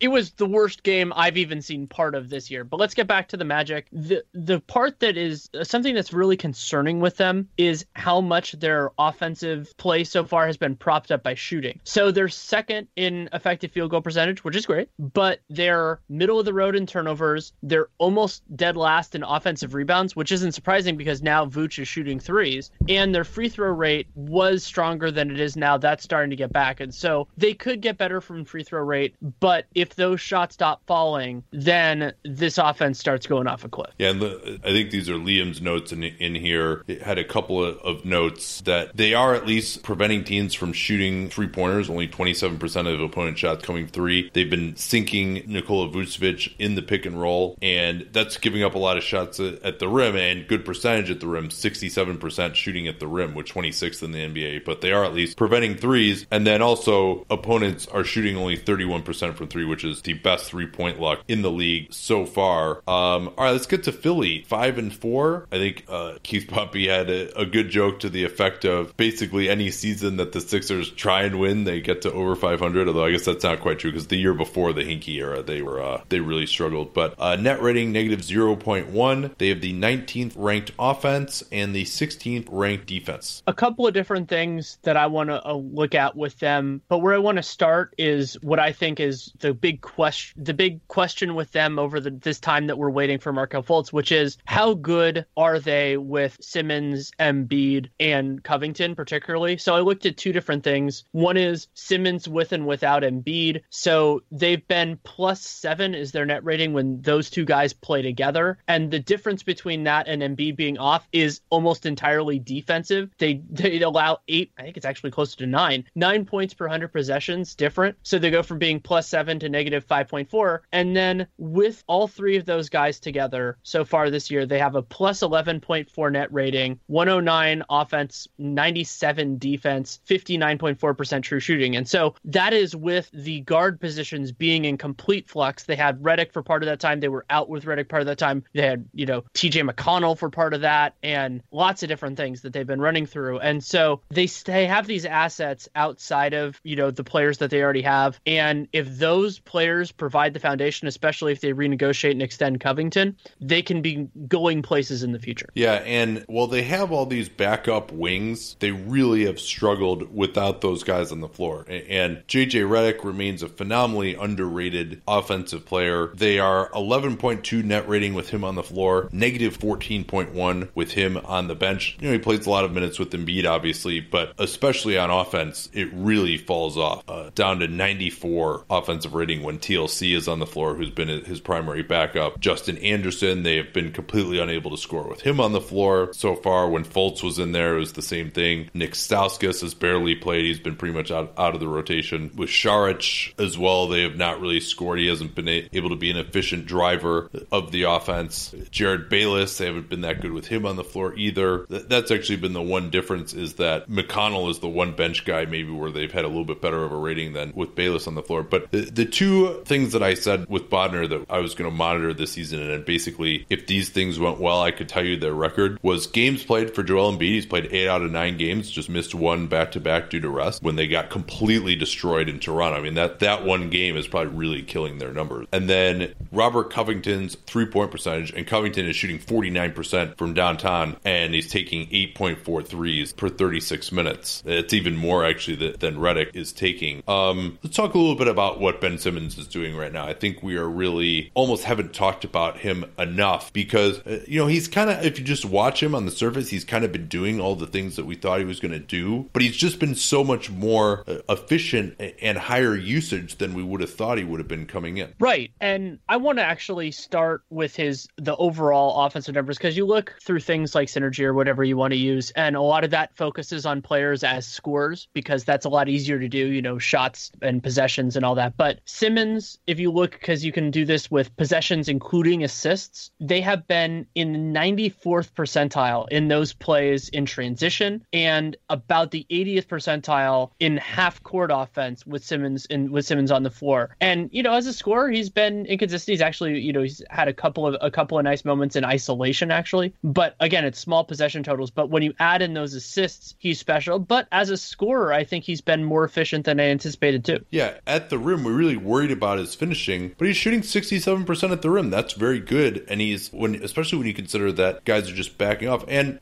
on shots away from the rim, 42% is actually okay. He doesn't take any threes. And he's never going to spot up or anything either. A lot of those are just late clock plays where he's only got 6 points on 13 attempts there, which is horrendous. But really, and as a pick and roll ball handler, he's been really effective as well, getting a lot of possessions and not terrible numbers considering that that's a relatively inefficient play type overall. I mean, I've really liked some of the creative stuff that they've done, and this is the Athletic, your colleagues there have done a nice job of highlighting this, how because he can't shoot, a lot of times, if they'll run a floppy action for Redick, right, they'll bring him off a screen. And so a lot of times what teams will do is if the guy breaks open and it's a great shooter, they'll have whoever is throwing the pass from the top, who's ever defending that guy, will slough off to try to take away, someone like Redick curling up to the wing for a three-pointer. And so then they'll throw it right back to Simmons, and Simmons does a great job of doing, those Dunleavy drives. He was really the first guy I remember to do it, where he gets a running start as he's catching the ball, and then he's already at speed and moving towards the basket, and there's just no way for the guy to recover. They'll take advantage of Redick's gravity on those plays, and compared to maybe someone like Rondo, who, would get ahead of steam going to the rim and then just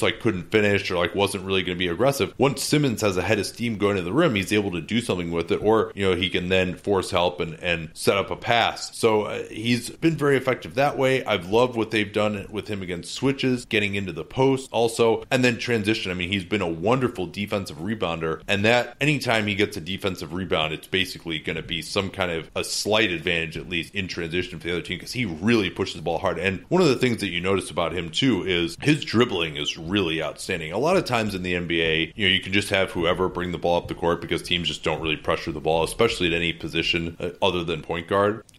But Simmons, you'll see guys his size, if a point guard is kind of just around, they'll end up dribbling defensively. And Simmons, he just attacks no matter who's there, and he'll go behind his back, he'll cross over, he can do it all at full speed, and he's not worried about getting the ball stolen by anyone, no matter who it is, when he's dribbling up in transition. And so he's able to push the ball with such confidence. And the only thing that's really been killing them right now in offense is their turnover. Yeah, and that was a big bugaboo last year too. I think that will get better with time. I hope that it will. But a couple other things with Simmons. You talked about his rebounding. 22.6% defensive rebound rate for a power forward, which defensively is pretty much what his role is very good. His free throw attempt rate is 40%, which is awesome. And, he's not the greatest free throw shooter in the world, but getting there provides value anyway because it gets guys in foul trouble. It allows you to set your defense, a lot of other benefits. And overall, I mean, I just want to do his basic stats just so we have this out there because I think you do lose sight of this. 18 points per game, 8.8 rebounds, 8.2 assists, 3.4 turnovers, 1.6 steals, 21.1 PER, 53.8 true shooting, 23.8 usage for a rookie who sat out all of last year. Yeah, and those steals, especially for a guy his size, I mean, you don't see that type of steal, right, for a guy his size, except in very, very rare rare cases. Let's get to the Toronto Raptors now at 5-4,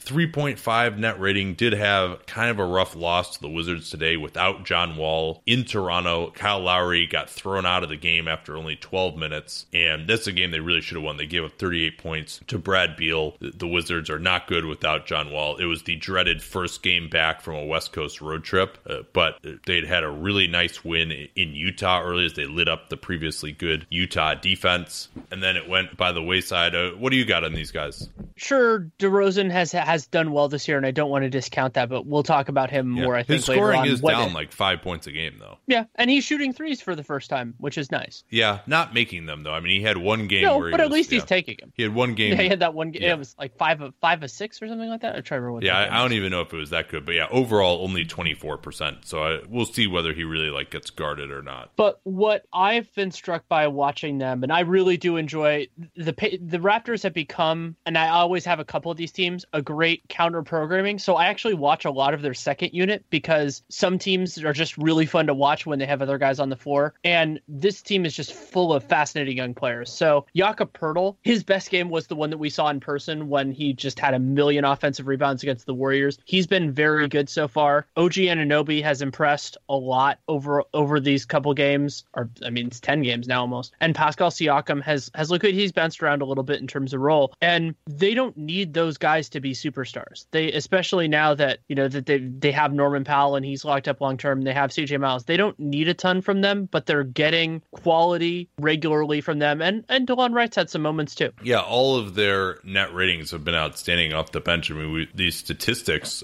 from these guys are just outstanding. Like Siakam has a 22 PER. Bebe in limited minutes, 23 PER. Poeltl, who started for a few games with Valanciunas out, 20.9 PER, 19% offensive rebound rate, spurred on by that when he had the double-digit offensive rebounds that Golden State game. I mean, Siakam somehow has 19% usage, which is really remarkable for him, the level of confidence that he's shown. Valanciunas, not a bench guy, but he also has been very good statistically so far. So really, I think those guys, in some ways, have carried their big stars. DeRozan hasn't been quite as good this year, and Lowry really has had a rough start. Only 51% true shooting. He's been one of the more efficient players in basketball. 32% on threes. And the big thing to watch with him, though, I mean, the threes, it's not really early enough. It's too early to really say if that's some sort of a permanent change. And he's actually been getting to the rim a little bit more, too, which reversing a trend from last season. But his free throw rate has plummeted. He was getting like a 40% free throw rate. And a lot of it was the BS stuff, right? The come around the screen, feel the guy on your back, throw something up. Like, very few of his free throws were going all the way to the rim, getting fouled in a traditional sense where you're really putting pressure on the defense. And so I'm not sure whether it's the result of these new rules where there's been a point of emphasis to not give that call up and make it a non-shooting foul, or just it's in people's heads now, or whatever it is, to go from 40% free throw rate to 12% free throw rate, like in 1 year. Like, if that doesn't improve, it's going to be a major problem for his efficiency. It was just such a bedrock, not only for him, but for the Raptors team. And to correct my own mistake a little bit, DeRozan, his best three-point game was 3 of 7. Yes. It wasn't nearly as good as I thought it was. And he's only had 3 games where he's attempted more than 2. It's basically been that he has 3 games where he's went 5, 5, and 7. And so it's the average numbers are higher, but his game-to-game is not super high. Yeah, I mean, and it's really the big problem with him is the gravity when he's off the ball. Like, the just percentage that he's shooting. I mean, it'd be nice if you had to go over on him on the pick and roll too, which, that he's a long way away from that too. Being able to hit a wide open spot up would be nice, though. I'm not sure that he's even at that point yet. It would take a lot of 3 for 7 games for that to happen. Last thing on them, Bruno Caboclo has played 7 minutes this year. Actually, I have one more thing, and it involves the same number. They've only played 7 minutes of clutch basketball this entire season so far, and they have a negative 60.4 net rating, but I think most that's because it was that comeback against the Warriors. But 7 minutes of within 5 points with 5 minutes to go in 9 games is very, very little. Yeah, and that presumably will change, but we haven't had much chance to see whether their clutch offense has improved. That one game against the Warriors, when they got waxed in the last 10 minutes of the game, it did not improve. Now, that's a team that switches a lot. It's harder to have good clutch offense against a team like that, but they definitely, they had a lot of assists. They've had a lot of assist games. They're talking about playing a new way, but when under pressure, they did default back to the usual one-on-one crap, and they couldn't score down the end of that game. All right, last one here, Washington Wizards. 5-4 score, plus 2.5 net rating, which is good for 10th in the league, 7th in offense, 18th in defense. And we did that game against the Cavs when their defense was just awful. Just absolutely, the transition defense in particular was absolutely abysmal. And what ended up, we worried about it at the time because John Wall, he ran into Channing Frye and had a shoulder injury. Well, Channing Frye ran into him. He definitely committed like a kind of a that's fair. But that's thank you for making the clarification. So he said something like after the game, like his arm was on fire, and so that was a concern. Thankfully, no structural damage, just soreness, but they did keep him out of the game against the Raptors, and as we just said, they ended up winning. And what concerns me broadly about the Wizards is that not their capability. Like, I think the theory of this team is sound. They have, they can have a good offense. John Wall and Beal has had some really big games. I thought he had a wonderful game today. And they have capable players. I think the Gortat stuff is there. If their defense was more consistent, I would be more of a believer in them. But you just sit there and you go, partially with some of the losses they have, they lost a game to the Suns at home. And the Suns have been a lot better since Earl Watson came out. But you just sit there and go, why should I trust them? And that's never a good feeling to have. They have a lot of explosive capability. And I think despite the fact that they got embarrassed by LeBron the other day, and by the way, their strategy against LeBron, especially late when he went to post up, was really pathetic because the Cavs had Rose and Wade on the floor and they still weren't doubling LeBron in the post. Like, maybe you should double off these guys who've never made a 3-point shot. But that aside, they have a lot of explosiveness. They can get out in transition. They're third in transition frequency off a live rebound. 38% of the time they're able to get a transition play when the other team misses a shot. And that's all a lot of volatility there, right? They can score with anybody in the league just about on the right night. But over a 7-game series, I don't trust their defense enough, and they really struggled. That's what killed them against Boston in Game 7 in that series, and they just could not stop anybody. And then their bench just isn't good enough, so those guys have to play more minutes, and then the defense ends up being worse as well. John Wall in particular, he tried to guard LeBron the other night, but he just is not the same guy. Even when he does fight over the screen, sometimes he had one play where he fought over the screen, and then he's just like, I'm just going to take myself out of the play and like do the Matador reach around and miss that, and then just, gave up. You're giving up a 5-on-4 at that point once you do that. And, maybe Markieff will help a little bit. He looked so bad. He's going to need a while to get back into shape. He looked awful on Friday coming back from that hernia, which is not a joke surgery by any means. Yeah, I don't really trust them. They have a lot of talent. Wall, the other thing about them too is that Wall is not, he's a great passer in the half court, but he's not really a great scorer in the half court. And then I think especially against good defense, he's pretty switchable, and he's going to take a difficult three or a mid-ranger off a switch, and that's just not going to be great offense at the end of games a lot of times. Can we just give them two of the Raptors bench guys for the rest of this year? Not that the Raptors bench guys I think are necessarily amazing players individually, but just to make it more amusing. And also having Markieff will help that too, just because whether they use Keefe in that role, which I think they should, or they use Kelly Oubre there, that will add some talent. And good job by them to actually get a little bit more from those guys today when they were playing against the Raptors. And that was a super weird game. Lowry, it's always hard when a player gets tossed to say whether it was a good call or not when it's about talking to the refs, because you don't know exactly what was said. It looked a little bit off. Dwayne Casey was pissed off about that. He said that a young official should walk away from a confrontation instead of allowing it to escalate was his quote after the game. But what were you going to say? I was going to say that I was impressed with Washington, just that without Wall out there, Frazier, I don't think he had just this unbelievable game. The game really turned because they blitzed the Raptors in the first quarter and then just held on for dear life after that. But they needed, just enough from those guys, and they got just enough from them. So that was good. The one thing, I don't think we're going to break this down because I don't think either of us watched closely, but just through the nature of how we do these podcasts, that I want to just mention is the ridiculousness that was James Harden's game tonight, because we don't talk about it that way. But I'll let you say if you have anything on the Wizards, but I just want to have that for posterity. I just want to give the numbers on it for the hell of it. Yeah, I mean, I was concentrating all this, so I haven't even had a chance to watch it yet. But yeah, go ahead if we could finish up here. So keep in mind, he did not play the end of this game because they were walloping the Jazz, who have had two rough defensive games in a row, though this was just Harden being a monster. So he had 22 points in the first quarter and 4 assists. Then he ended the game 56 points, 9 of 25 from the field, 7 of 8 from 3, 19 of 25 from the field. 19 of 25. Yeah. Oh, sorry. 13 assists, 2 rebounds, 7 turnovers. But also, I think it was a stat that NBA Stats had, that it was the third most points accounted for or like basically created in a game ever, which is astonishing. Because and when you consider that he only played 35 minutes because they didn't need him to play there at the end of the game, and he finished one off the Rockets franchise record in points Calvin Murphy had 58 or 57 years ago. And so just that type of performance is just a reminder that James Harden is one hell of a basketball player. Yeah, and Houston is going to be a really interesting one. They've kind of fallen off my radar screen a little bit because Chris Paul's been on. I just haven't been that curious to see what they look like. I want to focus in on them more when he's back, but time to watch a little of them this week. And that will do it for today. Thanks so much for listening. Nice long one here. I think we're over 2 hours, at least in terms of raw recording time. Probably some of that will get edited out, but hopefully gave you your money's worth today. You can also get your money's worth at Movement Watches, mvmt.com/capspace for the holidays. Make great holiday gifts. Check out that link. See if you find something that you or anyone else important in your life would like. And we will be back on Monday night with hopefully a special guest. Talk to you all then. At Bet365, we don't do ordinary. We believe that every sport should be epic. Every basket, every game, every point, every play. From the moments that are legendary to the ones that fly under the radar.